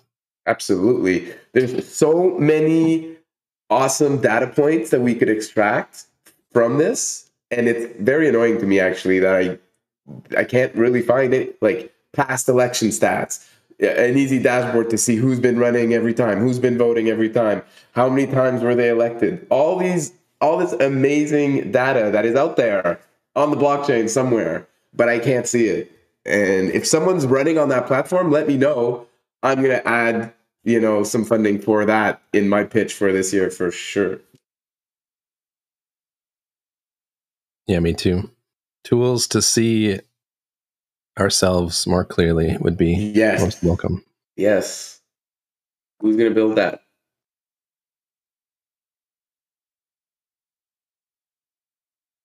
If only we had some blockchain engineers in the Eden community. Who in the what now? What happened? I was peeing. Are you running for election, Nathan? I haven't said that I would. Okay, guess you haven't said that you wouldn't. Are you okay? Hold on. Are you a member of Eden? I do. Yes. Okay. Are you registered for the election? I do. All right. At least we got those two, and we can make assumptions on the others. But I was saying, is it hard to procure information from me? It seems so. Apparently it is. I'm asking you very direct questions, and you don't want to tell me the answer. Well, the funny thing is that you wanted a recap on is what we were talking about when you were relieving yourself. Is that it would be nice to have better information about previous elections, who participated, stats, when they graphs, registered, lines, all that stuff. Didn't somebody just put an Excel document, an Excel sheet, up in the members chat? Yep, it's a start. Is that yesterday's document? I'm looking for an updated version. I mean, that just shows who participated in the last election, I think, and we can't even know who's participating in this one. Really? Like, I can't see the list. Too. Or what is what are the levels like? Last what one is in this the reward for each level? What is the reward for each level? How many levels do we have? How many people must register for the election for the next level to be reached? Come on. We should create a wish gamification. List. Create a wish list of all the things we want to see so that someone would know what they need to build. We'll spec it out. Yo, I'm allocating 25% of anything I make to this project for whoever wants to build that. Boom. I'll put up 10% here. Yeah, that that'd be sounds super interesting. Like basically a platform where people post like their ideas for improvement, and then delegates can pitch, you know, their percentage or whatever. Yeah, I'm way too lazy to think about all these great ideas. I just want to analyze other people's great ideas and decide which ones I want to promote. If you guys want to take it one step further, we could even gamify it and have each Eden member have kind of a token and maybe have bro, stop. Speculating who's going to win the election, and then if you get you bought the tokens of the new chief delegate, then that token goes up in value. Yeah. Yo, all in on all of these things for sure. Hernan, I'm driving to your house right now. Let's code it, man. Let's code it.